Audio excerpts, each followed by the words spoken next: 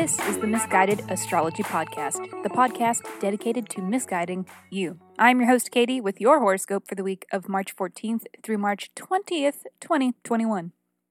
For those of you who are new to the Misguided Podcast, welcome. This is yet another edition of a weekly horoscope series that comes out every Sunday/Monday. These horoscopes are written for your rising sign, which is different than your sun sign. But if you don't know your rising sign, then the sun sign will still be able to give you something. Both scopes in tandem make up your complete astrology forecast for the week.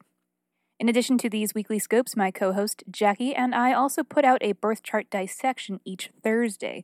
Listeners write in with questions which we attempt to answer by inspecting their birth chart. Please consider checking one of those out. They can be found in between the rounds of horoscopes, usually nestled between Aries and Pisces. The titles are in all caps so that they are a little easier to spot. The most recent one was really fun. Shout out to Allie for writing in and allowing for some misguidance. Her episode is titled, I Struggle with Confidence in My Talents. If you can relate, consider giving it a listen. Also, if you leave us a review on iTunes, let us know and we will send you an in-depth birth chart report. Email us at misguided, M-I-S-S, guidedastrology@gmail.com, or slide into the DMs on Insta. We are Misguided Astrology there. Keep us posted.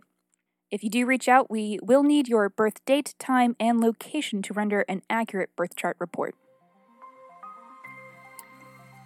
Moving along from the promos, Neptune week. Am I right? Good job making it through last week, everyone. It was hard to know which way was up. And it ended with a new moon in Pisces. I hope you are all setting your goals for this moon cycle. Now is the time to do it. Wait a minute. Mercury's shadow period ended. Things are really coming together. And while we are on the topic of Mercury, Merc is moving into Pisces this week. This signals a shift into communication that is a little more emotionally in tune. It's fun, it's creative, and expressive. And it is arriving just in time to help us speak into existence our new moon and Neptune visions. Spooky! Time to get witchy in this bitch.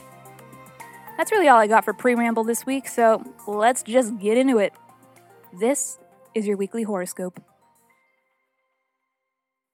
Pisces. Let's get into it. Let's talk about your week, your horoscope, your transits, all of it.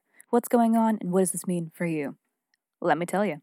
Early week, Sun is sextile Pluto. This is a transit that is optimistic. It is representing hope for the future.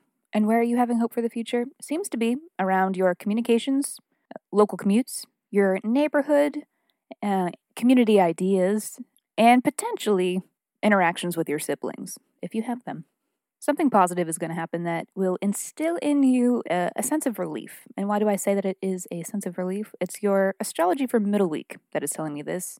Here's what I'm looking at. Venus sextile Pluto. This is an aspect that represents resurfacing of deeply buried emotions. Why do we deeply bury those emotions?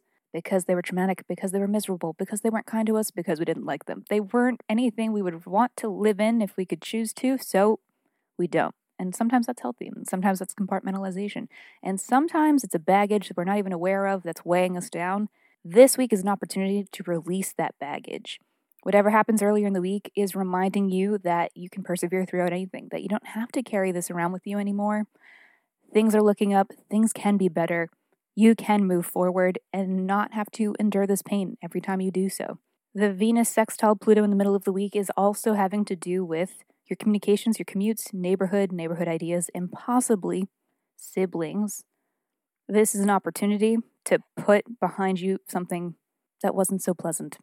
This is progress. It's not easy to look our traumas in the face and tell them to fuck off, but this is your opportunity to do so. End of the week, there's a lot going on astrologically, and it is fucking exciting. Sun enters Aries. This is the first day of the astrological calendar. This is the Astro New Year. This is a fresh start for everyone. The sun is exalted in Aries, which means that it is happy to be there. It is a very positive position for the sun to be in. It's able to do its most here. Venus is also entering Aries.